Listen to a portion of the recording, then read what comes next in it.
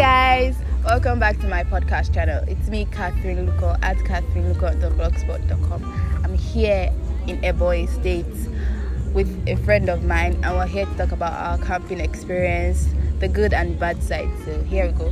He's going to introduce himself, and then we're going to start talking about it. So you guys should sit back, listen, and enjoy.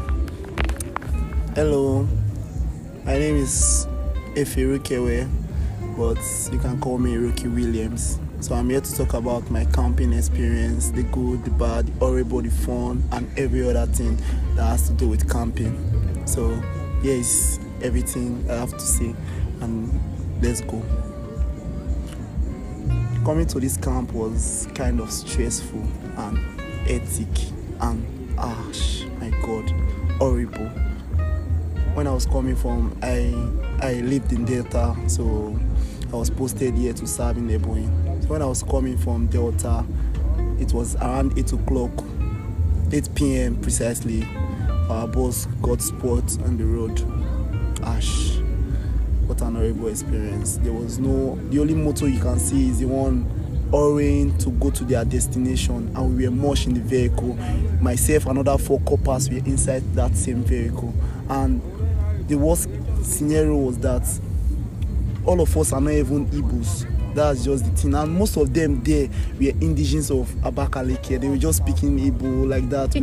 We were so scared, like, may they not go sell us. That kind of thing. I had that experience too. When I was coming, they were also speaking Igbo to me, thinking I was like part of them. Yeah, that's what they do. They will just be speaking Igbo to you, feeling like, and I'm like, you are part of them. My God, it was really awful. I just sat down. I just kept my earpiece like that. I was just listening to songs. So when the bus got spoiled, how did you put your earpiece like that? Because you know that this is your first time coming to this place, and they might pass your bus stop. I'm just focused because I'm sitting. The funny thing is that I'm sitting behind the driver. So each time we are slowing down, like I always stretch my neck outside to look what's happening so that I can just easily hail from the vehicle and just fly out from there. You get.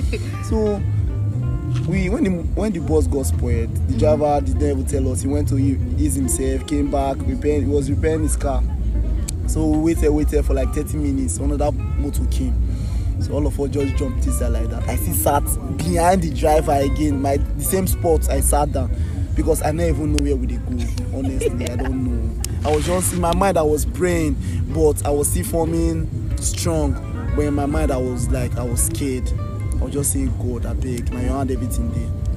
So that other motor now took us all the way from. All the way from where? The other motor took us all the way from Enugu and brought us to Abakaliki. We got to Abakaliki by 11 p.m. That was when we got to Abakaliki. 11 p.m. We got there.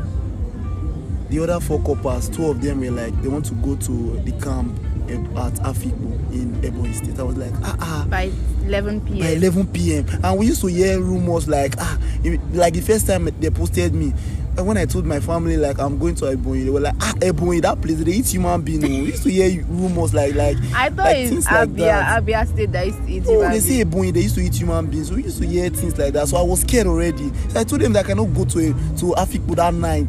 They were like, our camp is open 24 hours. Like, no, who want to go can go. So I quickly Googled a hotel, and I told them like, who is coming should come. So that's how we went to the hotel. I paid for a suit. We stayed overnight. The next morning we continued our journey. So we got to camp. Man, coming to camp, I was so excited. I was like, oh my God, finally, I'm a corps member. I'm a copper. I was like, I was so happy. I got to the gates. If you see the agility and energy I was using to do everything. COVID-19 screening, I did it. I came in already. They said I should go and look for hostel. I went, got a bed. I was very happy. Bang bang. I never know that day my wahala starts. When they say the meaning of NYC is now your suffer continue. It was immediately I dropped my bag at the hostel and I came back early for registration. Now then my suffer really continue. Only registration I was sweating inside all. So you know what?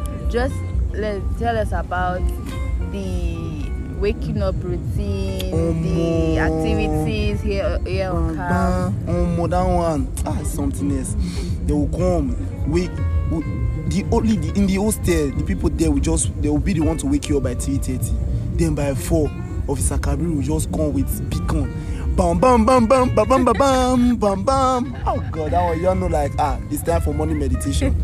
Everybody just starts orange, so people will not even bath. That's how they will come to morning meditation. Will be smelling God.